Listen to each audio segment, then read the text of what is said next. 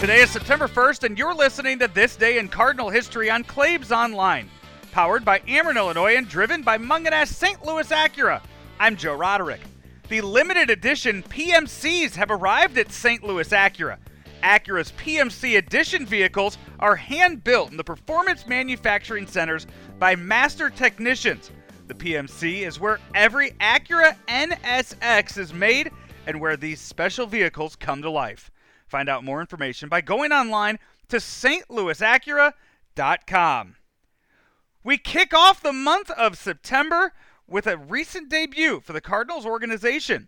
It was on this day in 2017 that Jack Flaherty made his major league debut in San Francisco.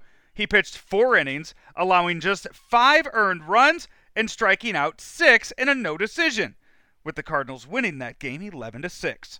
Since making his debut, Flaherty has picked up 21 wins as a Cardinal with an ERA of 3.14.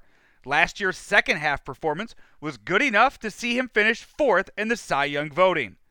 Flaherty has also spoken out multiple times against the recent civil unrest in our country, and recently Mike Claiborne had Jack on as a guest here on Claibs Online.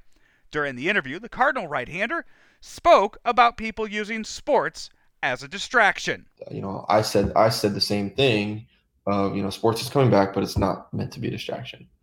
And I understand people saying, no, this is what it needs to be. It needs to be a distraction. It needs to be a way for people to forget about everything that's going on for the 3 hours that this sporting event goes on. And I get it.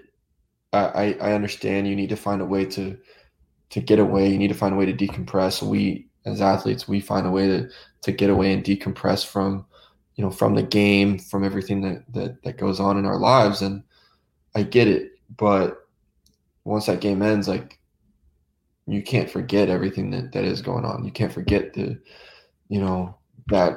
it's been maybe 150 days or something that Breonna Taylor was killed. It's been a lot of days. It's kind of added up. I don't know off the top of my head, but it's been a lot of days since Breonna Taylor was killed, and they're still searching for justice. It's been there's a lot of good, honest talk and communication that's gone on over the past few months, and that has circled through Twitter, through Instagram, through all of social media, and it's been great to see it continue to happen through this time. The rest of that interview can be found on the main page of Claibs Online. You're listening to This Day in Cardinal History on Claibs Online, powered by Ameren, Illinois, and driven by Mungenast St. Louis Acura.